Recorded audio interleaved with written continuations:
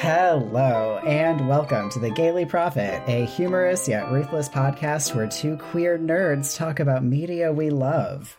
I am Lark Malachi Gray. And I am Jesse Blount, and today we are talking about Encanto. Hooray! Woohoo! Which I feel like is probably a movie a lot of our listeners have seen because it is all about feelings. And magic. Magic. And magical feelings. I don't know. True. And intergenerational trauma. I've been asking saying on and off, since this movie came out that I wanted to do an episode about it. This was a intense hyperfixation of mine for at least 1 month. I watched this movie every day and listened to the soundtrack more times than that a day.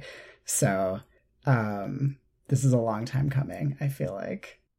Yeah, I mean, it's been literally 2 years. Wait, no. Yep. Because I'm like, yeah, no, we should totally do that. And we're just now getting to it, which is good. Well, the thing is that we were going to do it for Patreon, and we have a tendency to be like, let's do a thing for Patreon, and then be like, we literally have no time. When would we do that for Patreon? Which is why it's great that we now talk about whatever we want here, because we don't have to save things up for 2 years. We can just talk about them. Cool. Yeah. Yeah. All right. This movie, it's about... Encanto is about the Madrigals, a family who were granted magic through trauma. The family consists of Abuela, the matriarch and original recipient of the Encanto, who received it following the murder of her husband. She is the keeper of the literal flame, a magic candle that represents their powers. Her children are Julieta, who can cure any ailment by feeding people, Pepa, who controls the weather, and Bruno, a seer who disappeared 10 years ago but has really been living in the walls this whole time. Pepa and her dreamboat short king husband Felix have 3 kids. 21-year-old Dolores, who can hear literally everything, 15-year-old Camilo, who can shapeshift, and 5-year-old Antonio, who gets the gift of talking to animals at the start of the movie. Julieta and her disaster-prone himbo husband, Agustin, also have 3 kids. 21-year-old Isabella, who has the same powers as Poison Ivy, but when she does it, everyone loves it.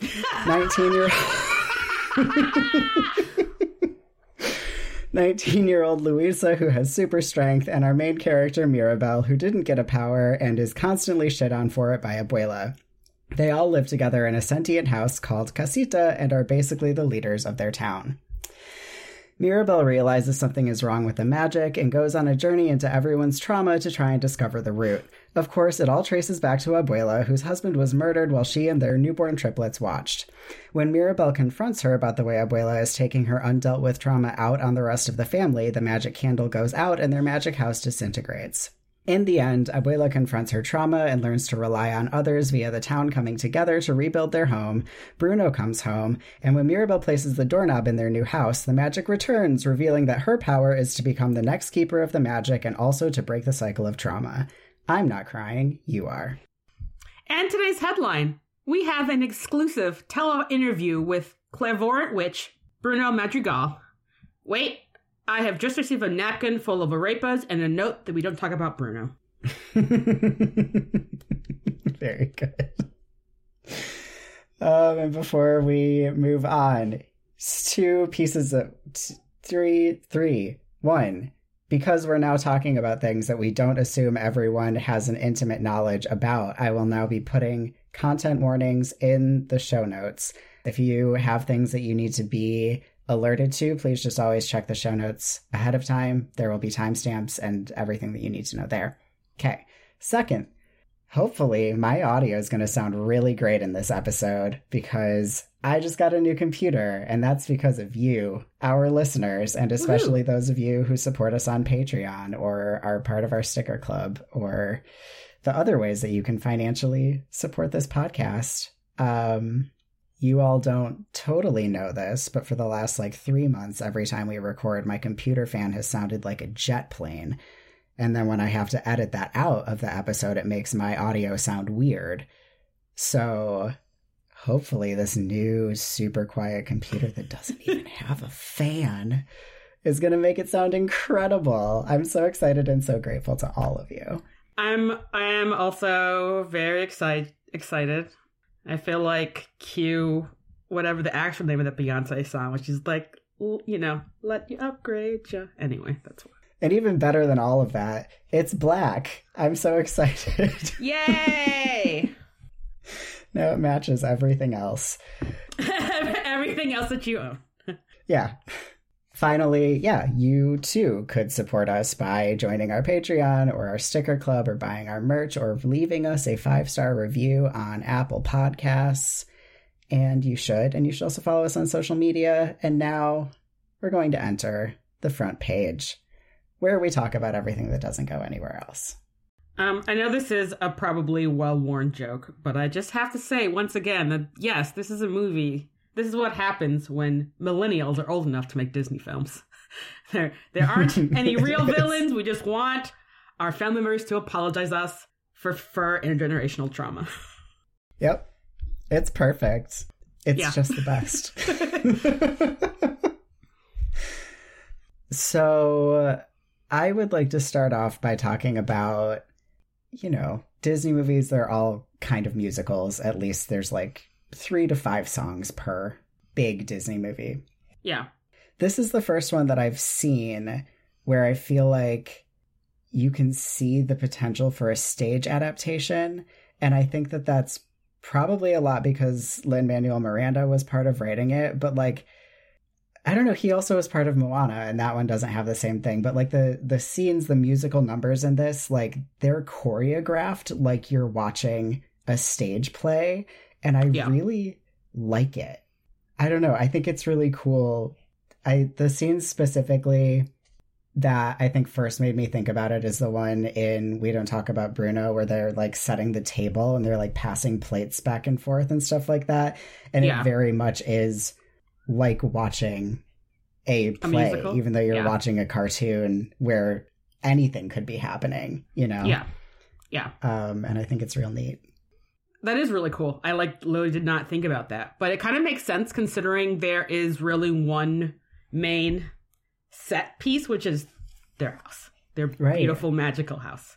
So, yeah, whoever's going to adapt this into the Encanto, the Broadway musical, is not going to have to do that much work, I feel like. Maybe Lynn was just planning ahead. I mean, yeah. I'd see it.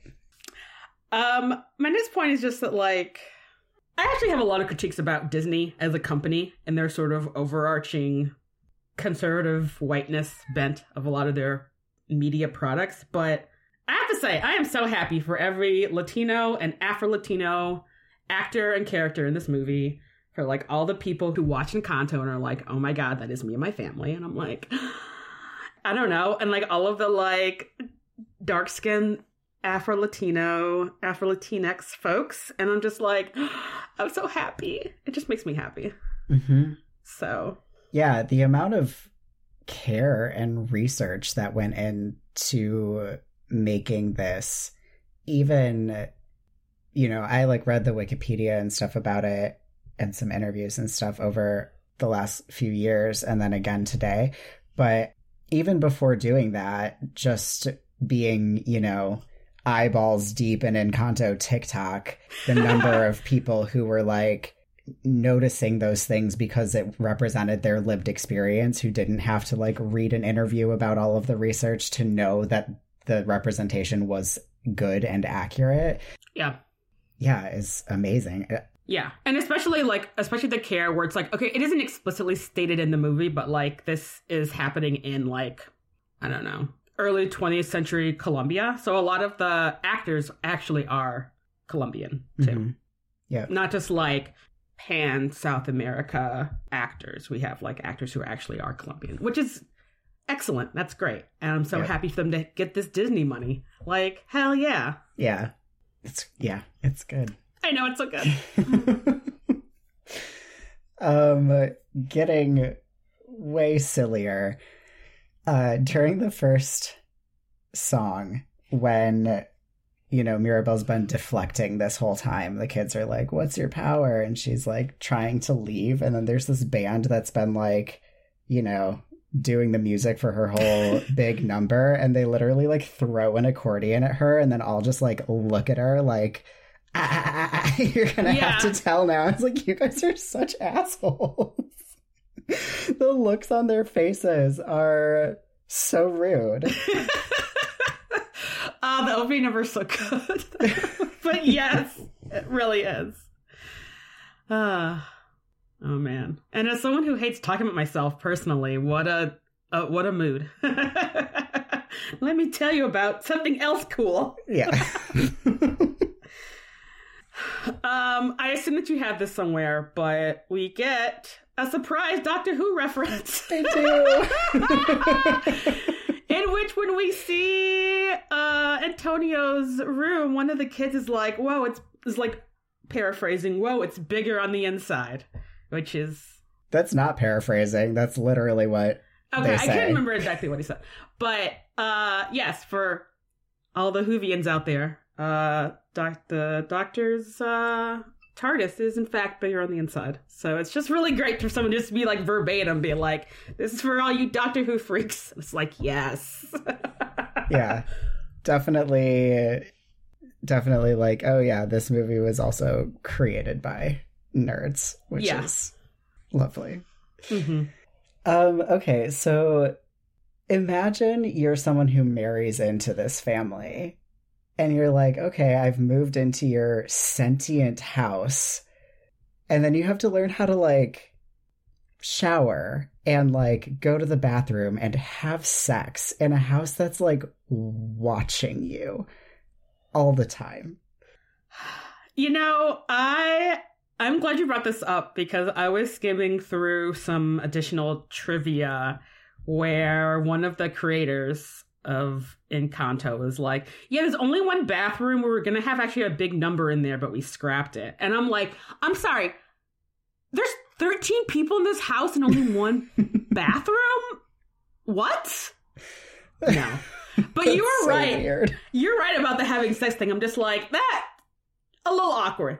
It sounds like not having sex in the house is what it's like. Cool, we'll get a blanket, we'll go up to the mountain, to the waterfall, whatever, the fancy Rainbow River for a few hours. We're having a picnic. It's great. Nothing to see here. Yeah. Oh my God.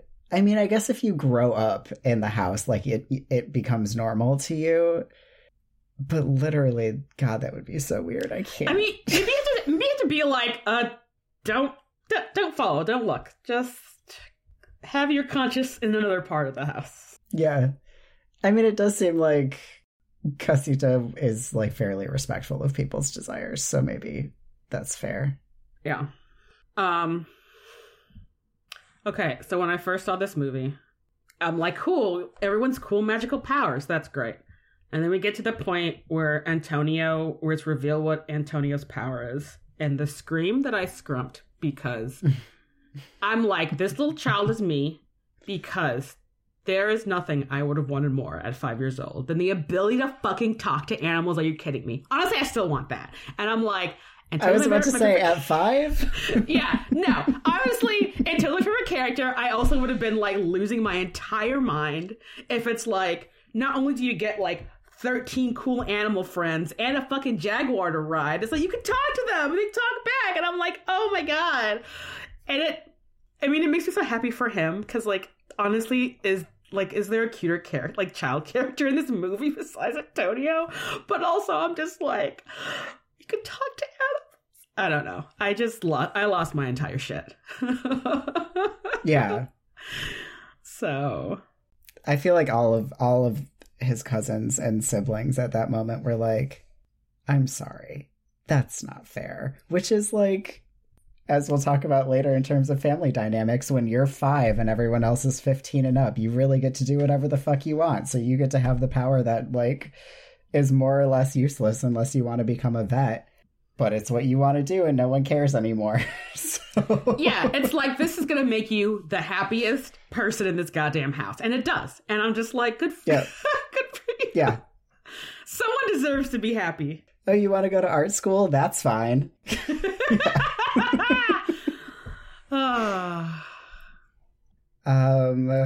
Speaking of things that the house gives to 5-year-olds. Can you imagine being 5-year-old Bruno and you get your door and you just open it and it's like a literal nightmare inside? It's just stairs and sand. Did he have a bed? Like, this honestly makes me so angry because I'm like, Bruno got like such a shit end of the like cool magical room. What? I'd be like, what is this bullshit? Are you kidding me? I mean, being a seer should come with like a really neat goth room at the very scariest, not an endless expanse of sand and stairs.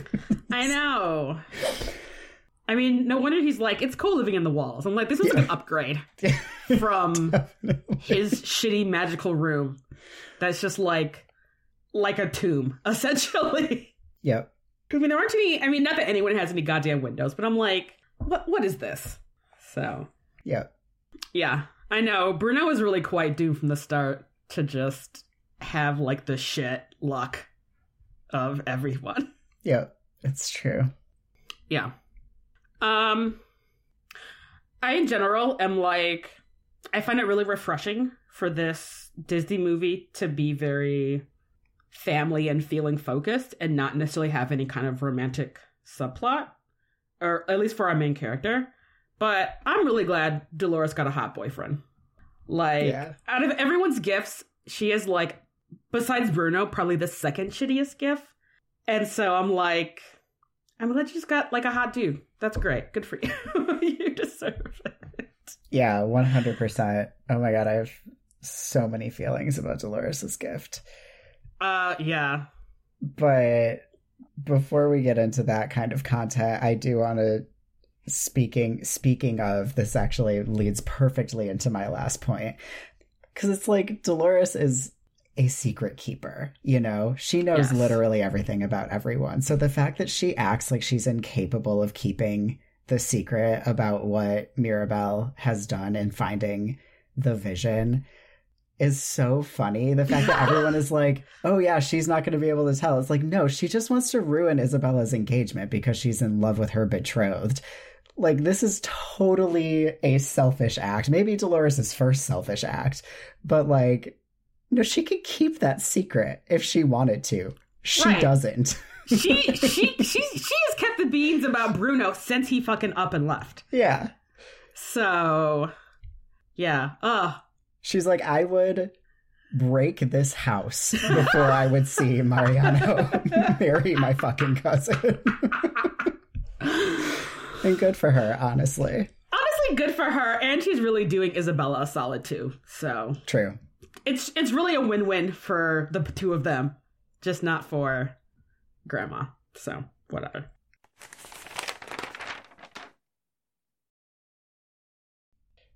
Welcome to the style and fashion section where we talk about aesthetics. Is there a prettier Disney movie? Oh. Like, Coco has some really good parts, but is also deeply saddened about family trauma. And obviously, there's a lot of classic Disney that just looks fucking beautiful, fucking gorgeous. Like, some of the hand-drawn animation sometimes you really can't beat. But this movie's so beautiful. Just hands down. Like, the house, the beautiful valley, everyone's outfits. Oh my god. Yeah, I mean, just all of the details of the house and the embroidery on people's outfits and everything in this movie is constructed with so much care. And yeah, it's so detailed. Yeah. I'm with you. Yeah. Yeah, I was reading that like everyone's outfits has detailing that like fits to their power or their character. And then Mirabel's skirt has representations of each of her family members that are like not poorly embroidered, but very clearly unskilled embroidered, because she's supposed to have embroidered them herself on her skirt, which just my whole heart. That's incredible. And yeah, I mean, looking at it up close, I mean, they quote unquote like virtually hand stitched all of the embroidery. So there's just everything just looks so detailed, you know? Yeah. Yeah, the details are like super vivid, and you're just like, I can't imagine how much time that took, even with using a computer to do that. Yeah, for real. I feel like one of my favorite details is Bruno's like hooded poncho wrap. I'm not quite sure what to call his outer. It's a poncho. It's a poncho. Is apparently like a shade of green that Disney uses mainly so like something fades into the background of a scene. It has like a specific name. I was looking at like trivia about this. Just so like, you know, Bruno like fades more into the background as a character. And I'm like, such a good detail. Yeah, that's incredible. I know. And hilariously, I think the only character who like wears green out of the family. Yeah. Mirabel's glasses are green. I think that's maybe the only other one. What color is Julietta's dress? It's like a aqua. Yeah. A blue-green. Anyway. Also, some of the tile in the house, I'm just like, where can I buy that? It's so good. Yeah. Love a good tile. I want to take this section as an opportunity to, and maybe this has changed since last time I looked. I didn't check again. But the, you know, toys that are out as, you know, like the action figures, whatever you want to call them, all of the Isabella dolls are her in her purple outfit. And that makes me like deeply upset because I think it's very clear at the end of the movie that Isabella is happy when she's in her like neon paint splatter sort of pollen dress.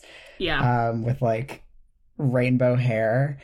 And like that is the liberated Isabella, and I feel like that's what the toys should be. It feels like a deep disservice to have her in her purple. I haven't checked. I haven't looked at any of the merch, but that does seem pretty fucked up. Right? Poor Isabella, disrespected even in the merch.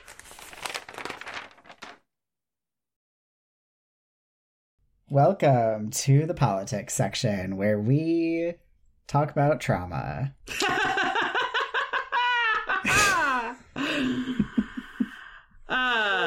Yes.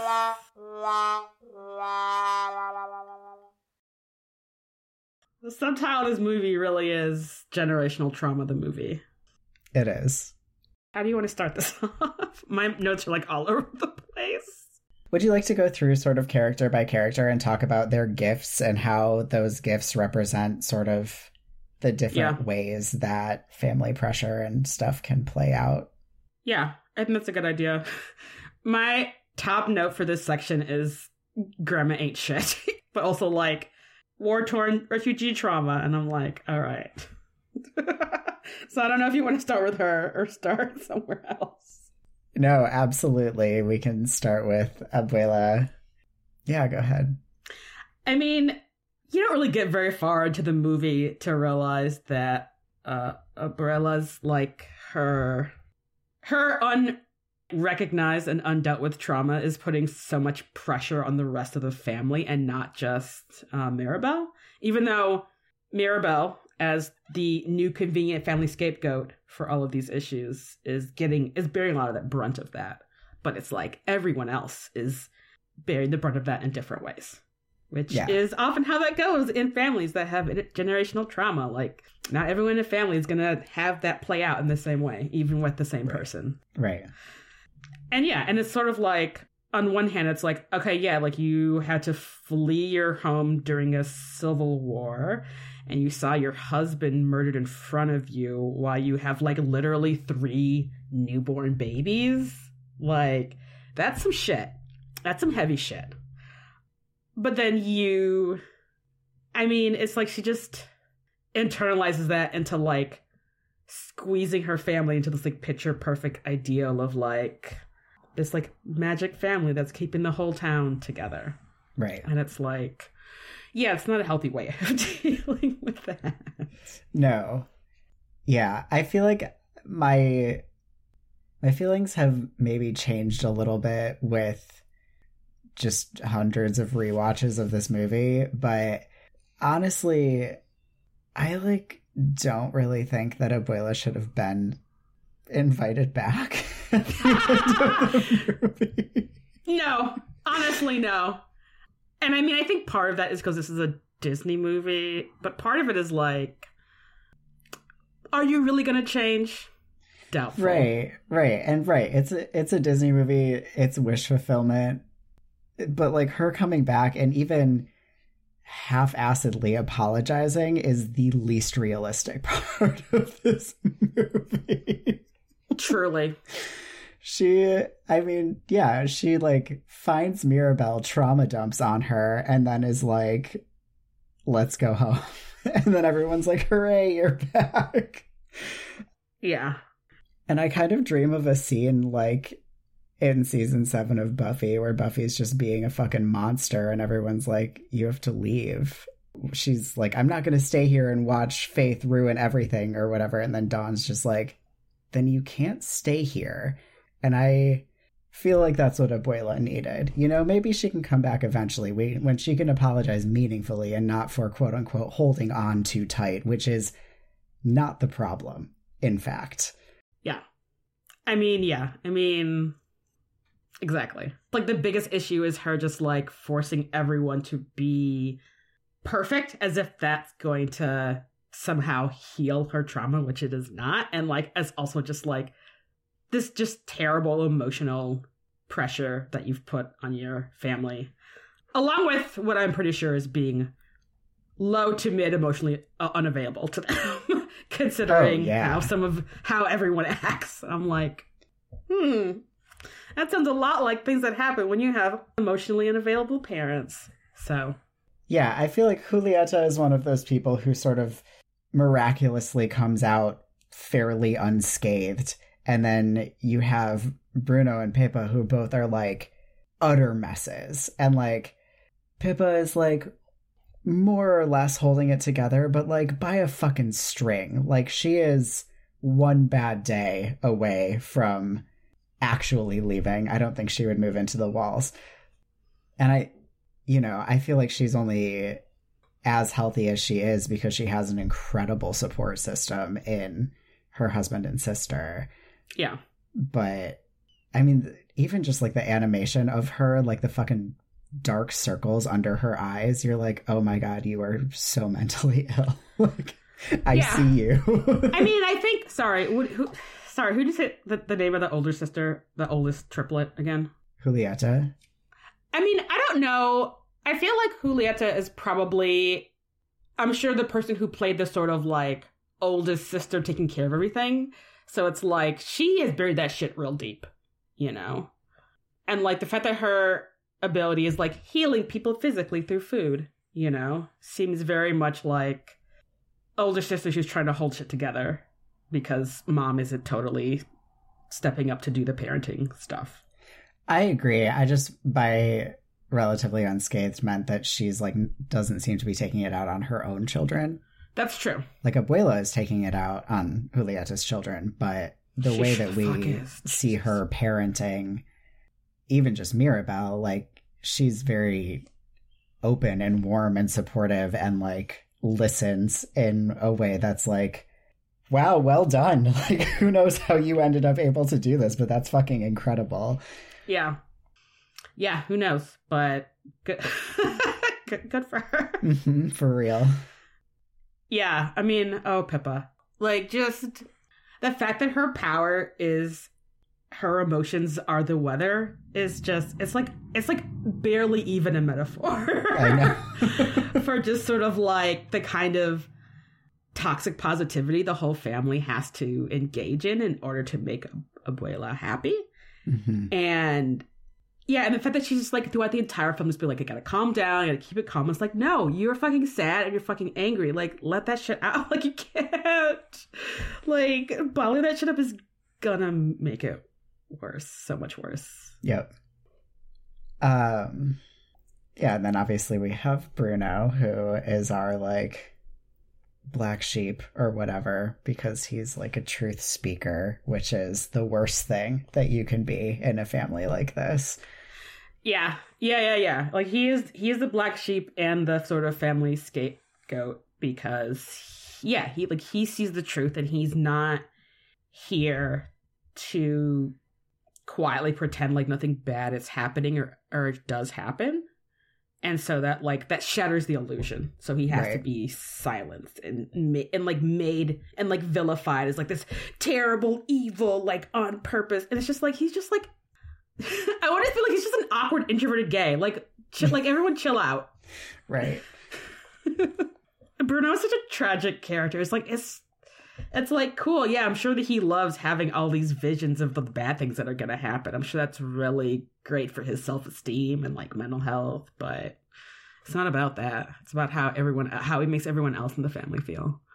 Yeah, and the fact that all he's doing, everyone acts like he causes the things that he sees, as opposed to him reflecting the things that he sees, you know? I know he's predicting the future, whatever, but it's not...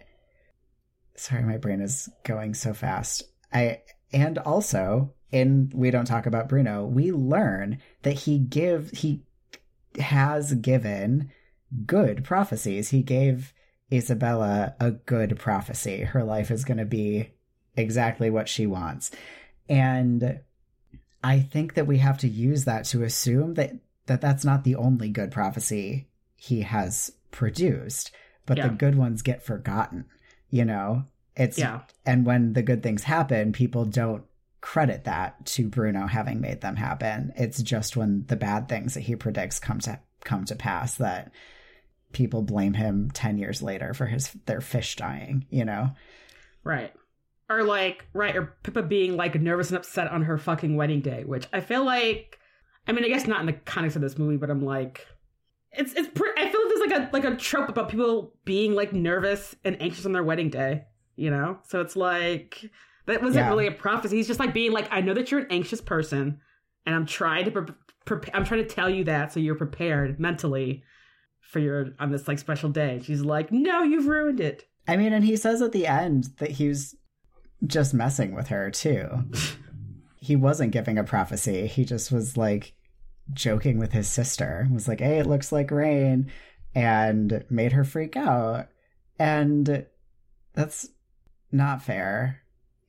I don't know. It's not fair. Also, pro tip, as from me to you, the listener, if you're getting married and you're nervous, take some valerian. I did. It was great. It was the best decision. One of my friends just came up to me and was like, here, take some valerian. And I was like, what a great idea. It just chills you out. It's just a nice soothing herb that just is like, oh, your nervous system, it's calmer. And then I was like present in a way that I didn't expect to be present for my wedding, because there are a lot of people looking at me, which is not my best self, you know? Yeah. Yeah. And I actually kind of want to talk about, I had this later, but I think I want to talk about it here, is the different ways that Pepa and Felix remember their wedding day. Yeah. Because she's like, it was a disaster. It was terrible. There was like hurricane force winds, whatever. And he's just like, literally his line in the song was, what a joyous day. But anyway, and he's just like, he had a great time. He was like so happy. And again, is like the perfect person for her. Like, she could not have found a better partner. I don't know. It just feels like it's about context. You know?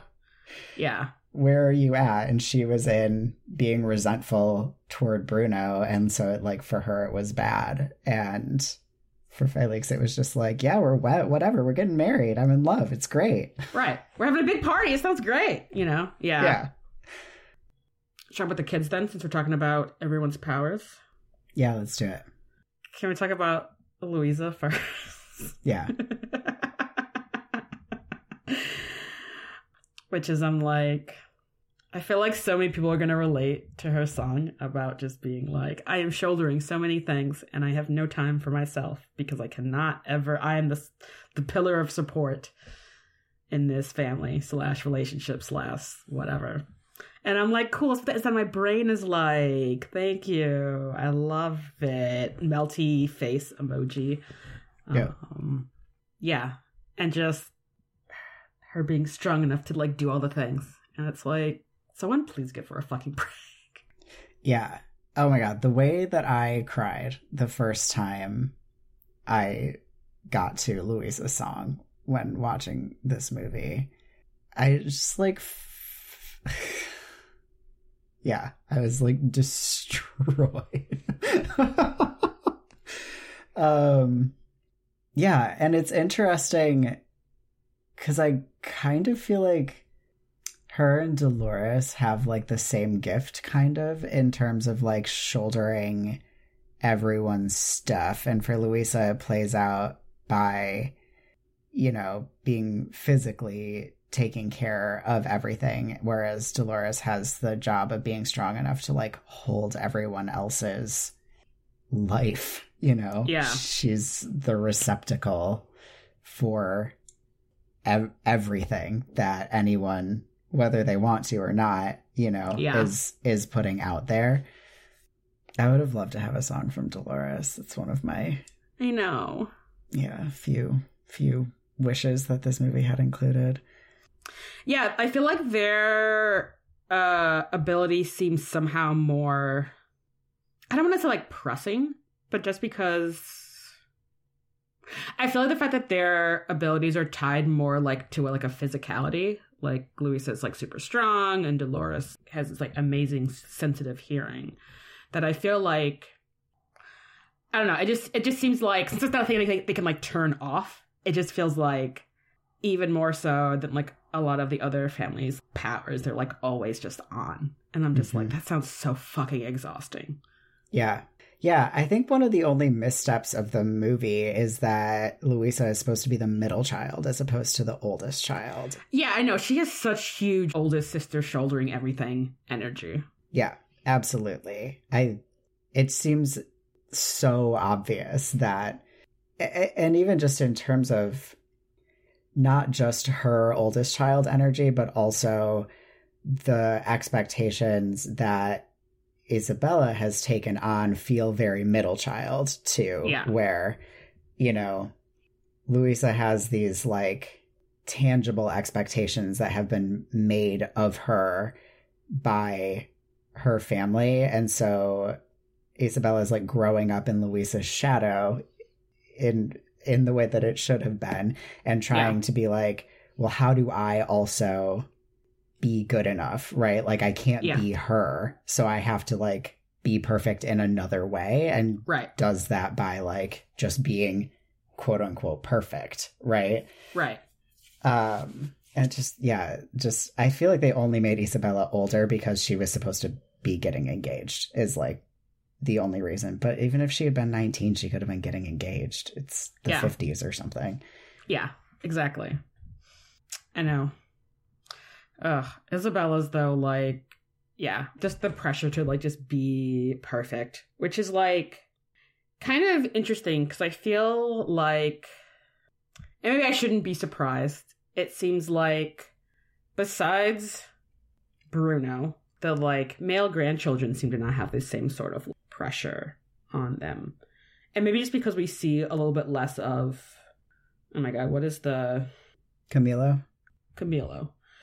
Maybe just because we see like less of him besides him just like being kind of like the jokester, I guess. But it's like we don't, I feel like I get a sense in the movie that like his ability isn't necessarily like a burden to him. Like he's not under maybe the same kind of family pressures as like Isabella and Luisa and like Mirabel. I disagree because the way that his powers, the way that he uses them is by turning into the people that he's interacting with. That's fair. I feel like just like super people pleaser to the point where and literally like his name sounds like chameleon. His clothes are embroidered with chameleons. Like his whole thing is like blending into his surroundings and like making other people happy and doing service for other people by like turning into what they need in the moment in the form of a copy of themselves. And I think you're right that he is sort of the one who's learned how to like manifest his issues by being, you know, the class clown or whatever. But I feel like the main moment where we really see it is at the end where they've lost their powers and he is helping to I feel like they're like relaying the foundation, and he like picks up a shovel and drops it, and the look on his face when he drops the shovel, like the fear of reprimand that you see on his face in that moment, you're like, oh, you are fucked up. I mean, I didn't say what. Yeah, no. I mean, everyone is fucked up, but no, you're right. That's a really good observation of him just being like blending right in, so to speak. I mean, hello, whatever, you know. I do think that Antonio gets off really easy because he's so much younger than everyone else, you know? And yeah, like we were saying earlier, he is definitely, it's like, yeah, whatever. You know, the true youngest child thing where it's like your older siblings got all of the responsibilities and now you get to just like do whatever the fuck you want. Curfew? No. Like you just, who cares? You just live your life, have your magic animal powers, have a great time. Yeah. Have a literal like exotic petting zoo in your room, like whatever. So, but I think what I love for Antonio is that he's also free to be able to like align himself with Maribel and Bruno, because he like, I don't want to say he doesn't have any stakes in the game, but like he has this power that really isn't useful to the family necessarily, like everyone else does. So like he is sort of free to like follow his dreams, but like for him to still be like, you know, I am part of this family, but like he's young enough to be like, I don't know what this other bullshit is, but I know that the rats told me that my uncle's living in the walls, so like I should probably do something about that. Yeah. And he's so little. He hasn't had the opportunity. He just got his gift. Like the pressures have barely even started for him. At this point, it's mostly just observational, you know, what he's absorbing through how his older siblings and cousins are treated. But yeah, and he has, you know, the deep well of empathy that 5-year-olds have without knowing that that's what it is. And yeah, he's just such a good little baby. I just love him so much. I know. I mean, and I think part of that is also, I feel like, really the upside of his relationship with Maribel, who still has this like sunny outlook and this sort of like deep well of empathy besides being treated like shit by the rest of the family. And since Antonio seems to be like the closest to her, since she's like sort of kind of the closest in age, even though she's like 15 or 16, or I guess I don't remember. I think her and Camilo are the same age. Okay. It's like a teenager. And they seem super close, and she seems like an excellent influence on him, you know, as a person. Yeah. I mean, right. They've been sharing a room for the last 5 years, so they're definitely... Because for some reason, when she didn't get her door, she also didn't get her own bedroom. That's so rude. I have a whole thing about that in editorials because I'm so pissed about that. Oh my God. But yeah. Did we cover everyone? I think so. Besides everyone's dads who were just there to be supportive. Yeah. Such good dads in this movie. Love a good dad movie. We got 3 alive moms and 2 present and good dads. Unheard of in a Disney movie. It is truly refreshing. And that's, like just to have this about like family issues is just so like interesting because you can do so much. And then having this sort of like magical realism of everyone having these powers that sort of reflect, you know, I mean, obviously, like, I think a very thinly veiled metaphor about what kind of person going through trauma can make you and what kind of gifts, quote unquote, can come out of that. Right. And yeah, it's just really great. This is just such a good movie for talking about this kind of stuff. Mm-hmm.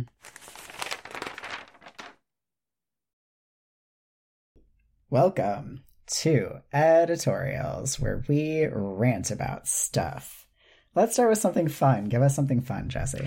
I have something fun. I love a story about someone who isn't the chosen one, which is funny for everyone listening to know how much chosen one media we talk about. Yeah. But because there is so much, especially in like Western media, about like the one person to do the thing, because there's so much of that and we're so saturated by it. I find it more fascinating to have stories about like, okay, but what about the person who's not chosen? And so we have Mirabelle being like the one person who quote unquote doesn't have a magical gift in a family of people who have like these extraordinary gifts. And so her journey to sort of not only uncover what's going on, but sort of find what is magical about herself that is not necessarily validated by her family or at first glance, like what she thinks it is just beautiful. I love it. You know, more media about people who aren't chosen to have powers or a quest or whatever the fuck. Here for that. Yep. Yeah, I agree. Yeah, so my first note is what we had touched on earlier that you also were very excited to talk about Casita not giving Mirabelle her own room. So let's talk about Oh my God, give her give her a real goddamn room. She is sharing this like nursery room with 5-year-old Antonio, who is cute. He's adorable. Let's be real. But I'm like, this big ass magical house. We could not get her a room for her to be in, to have like her like interest and like have all this stuff that's like just for her, not like what is clearly the like resting stop before you get your gift when you're 5 years old. Like that's some bullshit. That's such bullshit. Right. Yeah. Yeah. I mean, presumably her mom, aunt, and uncle, and then all of her siblings and cousins all lived in that room before her. I guess she would have shared it with some of them for a while. Yeah. At least with Camilo until he turned 5. Yeah. But it's, you know, like the stuff on the walls, it's very clear that, you know, lots of children have passed through this room. It's very much not her space. Yeah. And the idea of her being 10 years old when Antonio was born and suddenly having to share a room with a fucking baby. It's just... it's so shitty. It's like, wow, what a like physical manifestation of how much y'all just don't prioritize or care about Mirabelle's like well-being. Yeah. Also, just want to say really quick, Pepa like really ahead of her time in having a baby at 45. Like that was unheard of back then. I feel like that was unheard of 10 years ago. So really proud of her for that. Yeah. That definitely has the making of a like, oops, having a baby. Yeah. Speaking of people that I'm happy for, the actress that plays Mirabelle, Stephanie Beatrice, I am so happy for her because her biggest role previous to this, I mean, honestly, is an excellent role. She's like playing a like tough bisexual cop on Brooklyn Nine-Nine, which is an excellent comedy, but it is unfortunately about cops, which is unfortunate because of ACAB. And I'm happy that she went from that to like being the lead in a Disney movie. Like, holy shit. Mm-hmm. You know, I'm just so happy for her. And like, she's in like In the Heights because her and Lin-Manuel like met an episode of Brooklyn Nine-Nine or something. So I'm just like, good for her. She's really like kind of the breakout star of people who weren't already famous before that show. And I'm just like so happy for her. So I'm just like, hell yeah. Mm-hmm. Yeah, speaking of actors in this movie, the person who voices Luisa hadn't really been in a lot of things previous to this movie. And I just want to share this story, which, you know, you can tell, and I think this might lead into a point that you have here too. You know, Luisa has a gay voice. And so you're like, yeah, this is probably a gay actor.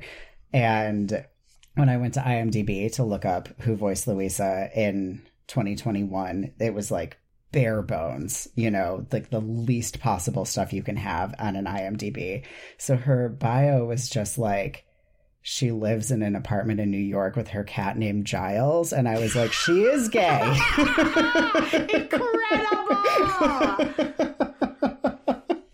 I mean, I feel like without being explicit, that is the best way to signal that you are gay. It really is. It really, truly is. And now it is like on her, she's talked about it and it's like on her Wikipedia page and stuff because she has a Wikipedia page now, which she didn't before. So I'm so happy for her. Yeah. Louisa is so queer coded. It makes me so happy. Yeah. I remember when this movie came out, so many TikToks of people being like, Louisa. And I'm like, yep, that is the correct response from queer people who are into ladies is like, yes, 110%. I also feel like, though, on rewatch, watching this movie, I'm also like, Isabella, queer-coded, also. And maybe it's because she's just like, I don't care about this dude. But I'm also just kind of like, she wants to just hang out and be like an artist and like just vibe. I don't know. Let her do that. I know a lot of people on TikTok were claiming her for the asexual community. And y'all, I am so sorry that I didn't make like a bookmark folder of all of the TikToks back when they were all happening. There's no way I will be able to find all of them. But there's this whole like TikTok theory about how all purple characters are asexual, and it's very strongly backed up. And so that's part of it. I love that. I'm here for that. 110%. Yeah. No, I can definitely see that. Cause I'm just like, yeah. I mean, yeah. Isabella's ace. Great. Love it. Mm-hmm. She just wants to grow cactuses. Sounds awesome. And carnivorous plants. I want that for her. I also want that for her. Right. And just be covered in pollen and just be like, I don't give a fuck about y'all. Yep. I want that for her. Yeah. And I mean, I don't necessarily think that Bruno is queer-coded, but I just feel like there's still a part of me that there are so many John Leguizamo 90s roles were just felt very queer to me as watching them both as a kid and revisiting any of them as an adult, where I'm just like, I mean, Bruno's queer, whatever.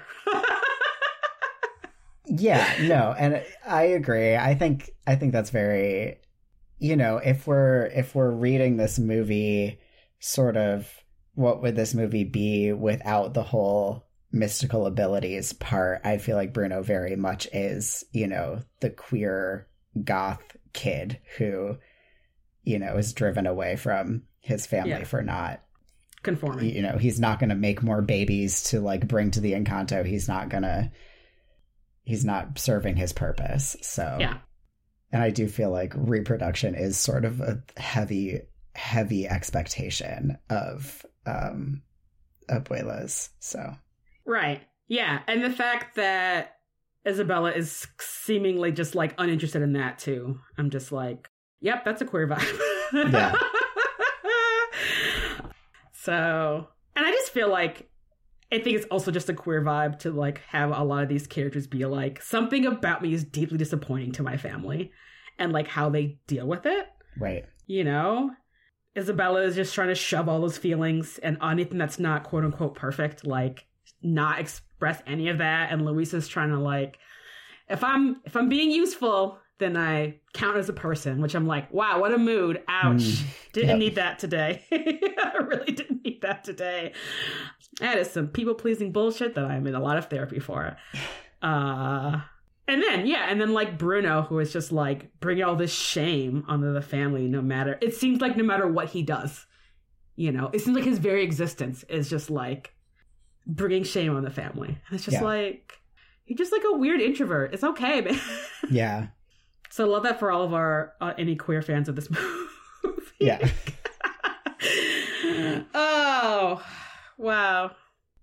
All right, so I have like a heart-wrenching rant, I guess. That's okay. I have tissues right by my computer, so I'm perfect. So at the beginning of this, Antonio is nervous because he's getting his door, right? He's getting his gift that day, and like Mirabelle's didn't work, and maybe his won't work. And so she's made him this like stuffed jaguar toy. Mm-hmm. And then he gets his gift and he gets a real fucking jaguar. He sure does. I can't imagine a worse feeling for Mirabelle in that moment. Like a more I have nothing to offer feeling. in that moment. But the fact that later in the movie, it's revealed that he's been carrying it around with him and he offers it to Bruno for emotional support. Oh my God, that part made me cry. I think I'm going to start crying right now. Yeah, I was just, because like, right, it's like you can feel just like in your body how crushing that would be for Mirabelle to be like, I literally cannot compete with this. Mm-hmm.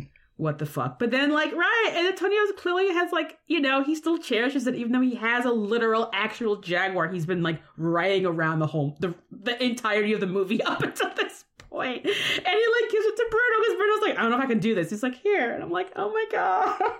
It's so sweet. It's just like, oh, it's crushing. Oh my God. And listeners, the tissues have been brought out. The tissues have been brought out. Oh my God. This movie hurts so good. But yeah.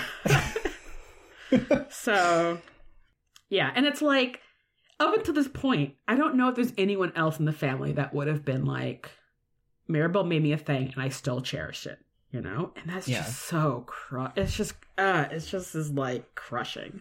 Yep. I feel like that leads me to like maybe my last rant, which I guess we really haven't touched upon yet, which is funny, is that I want to start off by saying that obviously like nothing that Mirabelle could have done or not done warrants this kind of treatment, like from her family. Like she's a child. Like that is not okay. It's not okay to treat people like that, but definitely not children under your care. But like what is even worse about the way that like Abuela treats Mirabelle is that she didn't do any of this shit with the house cracking. This shit was already happening. And like honestly, maybe even before she was born. But like all of a sudden because she's like uncovering the like secret of, well, why is the house breaking? That's fucking weird. We don't want that. That's literally the seat of it's literally our home, you know? Right. And like the sort of foundation of our gifts. And so for her to be blamed for like the house cracking apart when it's like, I mean, obviously a metaphor for what undealt with trauma does to you, does to a foundation of a family. Yeah. Shocker, destroys it, by the way. But for like Mirabelle to be blamed for something that's like been happening, and that like even if Mirabelle didn't talk about it, didn't uncover anything, would have still happened. Right. Is just, I like don't even have words for like how upset it makes me. Yeah. You know? So, and like, because this is a movie, there's clearly a reason why like she doesn't have a like quote unquote gift. Even though like she does, it's clearly being empathetic and like mending people's trauma and mending the house, essentially. I think that her gift, the reason she doesn't get a specific gift is because she's Abuela's successor. You know, someone has to be the one who tends the candle. And that's, I mean, A, it's been confirmed by like the creators on Twitter, but B, is also really clearly indicated in the fact that Abuela and Mirabelle are the only people who talk to Casita. That's true. And it's like, Abuela's fucking old at this point. She's got to be at least, I don't know, 80? We don't know how old she was when she had her kids, but her kids are 50. So she's going to die not in too long. And like, there has to be someone to take that leadership role. And if Mirabelle's working with a different gift, then they're, you know, who is there to like take up that place in the house, which also is confirmed when like she gets her door handle at the end of the movie. It's the front door, you know? Yeah. As it should be. Yeah. Honestly. Something, and I don't know if I'm remembering this exactly right, because again, it's been, I don't know, 3 years since I saw the TikTok that I learned this from, but someone was talking about some of the translations between the Spanish version of the movie and the English version of the movie that were really interesting. Mm-hmm. And one of them was that in the end song, when they, you know, they're like, we just need one more thing. We need a doorknob. In the English version, Antonio gives it to her and he says, we made this one for you. And if I'm remembering correctly, in the Spanish version, it's, this was waiting here for you, which I think, and what the person in the TikTok was saying is like, that's so much more powerful and also completely different. Yeah. One of those is like, this is your magic. Like, this was here for you. Mm-hmm. And in terms of being clear about what Mirabelle's gift is, that one is like much, much clearer, you know? Yeah. And dare I say, much more narratively satisfying. Mm-hmm. To be like, you've had a gift all along. Right. You know? So. Exactly. Which is great, because I just want Mirabelle to be happy and to be like, you deserve all the thanks. Yeah. I'm going to close us out with my biggest pet peeve about this movie. Okay, I'm listening. Okay, so when she goes in Bruno's room and she's getting to the vision cave, you know, the like bridge or whatever is gone. And so she has to do this incredibly dangerous rope swinging across to get there, right? But the rope is gone, and like the thing has widened even since she went in there. And we're never told how she gets back. Oh, shit, you're right. And it makes me really mad because she comes out of that door in like a wave of sand. And I think it would have been very satisfying and easy to have that wave of sand with Mirabelle in it bridge the chasm and land her on the other side. But it doesn't. And then it's just like, she's out of the room now. And you're like, but how did she get out of the room? You know, honestly, when I first saw this, I was waiting for the sand to either like bridge her across or for her to like sort of like have like a giant waterfall of sand that like brings her back down to like the ground level to the door. But they make it so clear because she lands next to the chasm and is like, fuck. And she's still on the same side as the door. So then it's just like, yeah, what happened? How did she get back? We'll never know. We'll never know.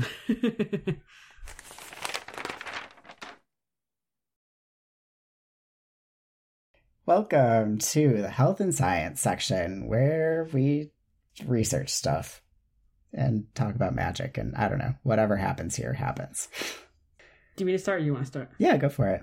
All right. So first off, apparently John Leguizamo ad-libbed the bit about what the rat telenova was about, and they just like, that sounds great, we're gonna throw it in the movie. Which is great because now we can finally talk about some of the best TikToks I've ever seen in my life. Because, oh my god, I should have pulled this up. Why don't I remember her username? I think it's Nikki Marina, and I'll put a link in the show notes. Yeah, I think probably famous TikToker. She does a lot of Marvel content stuff, which is I think what she's like the most famous for. But she did a really excellent series of Encanto videos. One about like generational trauma and like viewing this as someone who is Afro-Latina. And I'm just like, this is great. But more importantly, she created a series of videos where it's Dolores listening to Bruno's rat telenova and being like really infested, and each video starts off with like another like very hilariously mean dig from Abuela to Mirabelle about how much she just despises Mirabelle. And that we'll have a link to that in the show notes because it is deeply funny. Yeah, listeners, you should absolutely just watch all of them. I have watched like every single Encanto TikTok that she has made, and I think that she has a playlist, which is helpful. Yeah, she's a playlist of like the serious stuff, and then she's a playlist that's just the rat telenova. There's 12 of them. I think it'll probably take you like 8 minutes to watch. It is deeply funny. They're so good. She's just so talented. I can't wait for her to be like for real famous and not just TikTok famous. Yeah. She's got some good Harry Potter stuff too. She has some very excellent Harry Potter stuff. Yeah, and I really appreciate it. I think she might be one of the only TikTok creators who makes Harry Potter content who puts a like trans rights gif in every single one of her TikToks. And like that's on our guide of like ways to be a conscious creator. And I got the idea from her TikToks because it's like, what a great way for someone to know that you are aware of everything that is going on with that, and B, have a stance and like are engaging ethically and intentionally. And I don't know, I just think it's fucking brilliant. I appreciate it a lot. So yeah, no, she's great. She's definitely like one of my favorite TikTok creators because same. Chef's kiss. I want to talk about, I don't know how to say his last name. I want to just refer to him as Wash from Firefly. Alan Tudyk. Tudyk? Sure. Sure. Yeah. I don't think there's an R in it. I don't know. Tudyk.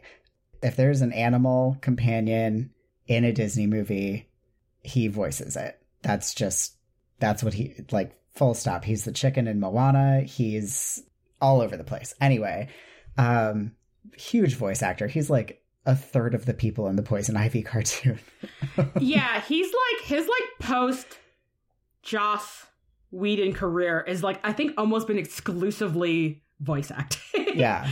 And apparently, you know, there is no animal companion besides like Antonio's jaguar in this movie, but they wrote this toucan that goes with Mirabelle into Bruno's room into the movie because he's like Disney's good luck charm, and they like they just make roles for him because it's like considered to be bad luck to not have him do a goofy animal in all of their movies. Wow, man, that is deeply funny. Also, like, man, what a gig to be like collecting those Disney royalty checks. For like 12 seconds of doing toucan noises. I read that apparently he came in and was like, the toucan noises that you've been using as like a substitute while I wasn't here are actually parrot noises. This is what a toucan sounds like. Incredible! What a nerd! That's the kind of shit I would walk in and saying. Be like, do you know you're using the incorrect bird sound? Yeah.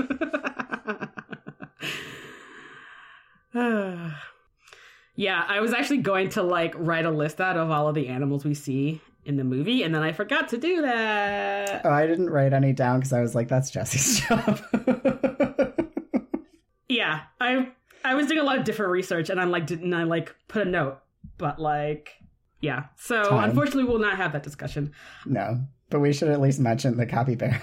Yes, the like don't give a fuck capybara in when Bruno and Marabella are in Antonio's room. In Antonio's room, and it's just like, right, Bruno's making like a sand circle, and the capybara's like, you can go around me. And so he does. And it just like is sitting there the entire time while they're like having this like epic swirly like tornado of a vision. Yeah, and like all the animals are being flung away, but the capybara's just like chilling.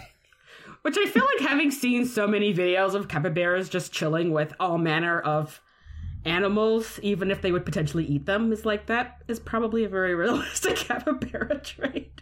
Yeah. Yeah. Also, there are some tapirs, which are always very cute with a little prehensile nose. I could not figure out what those like lemur-looking things were, because I didn't think we had lemurs in South America. But that was the only thing I meant to look up and did not, unfortunately. That's all right. Yeah. But yeah, Antonio has the best friends. Also some rats. So many rats. So many rats. Very, very, very cute rats. Which are on every continent except Antarctica. So, just so you know.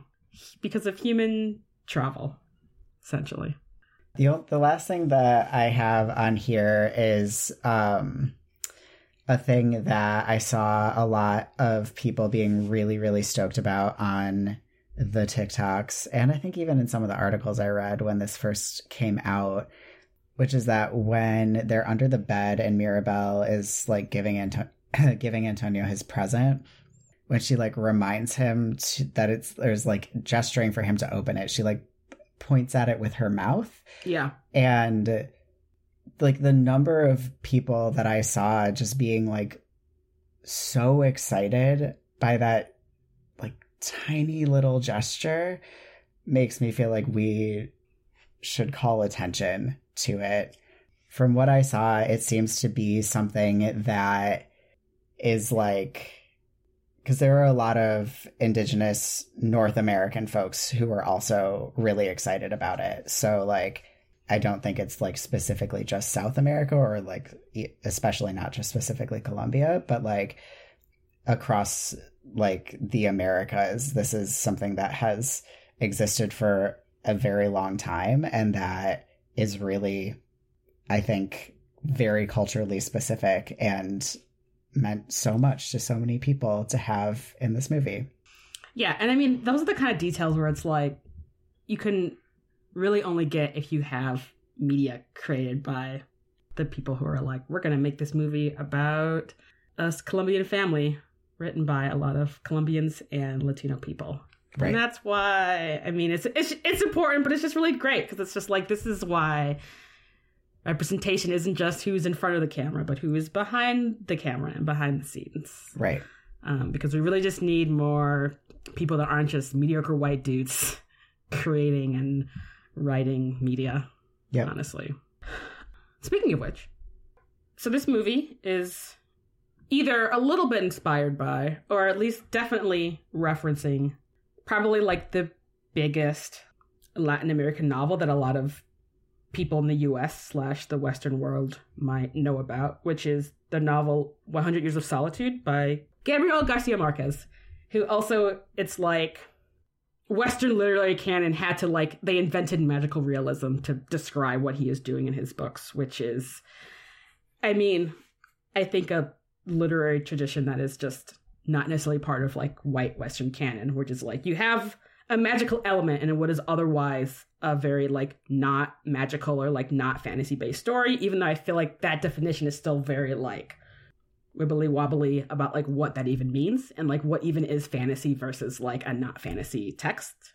Anyway, but from what I can sense, because it's been a real long time since I read that novel, is that Encanto is sort of like the like children's version a little bit of that book, which is also about a patriarch this time who is like in Colombia and sort of dreams up a like utopia, like a sort of isolated utopia for like his family, and fucked up shit happens, but also magical things happen.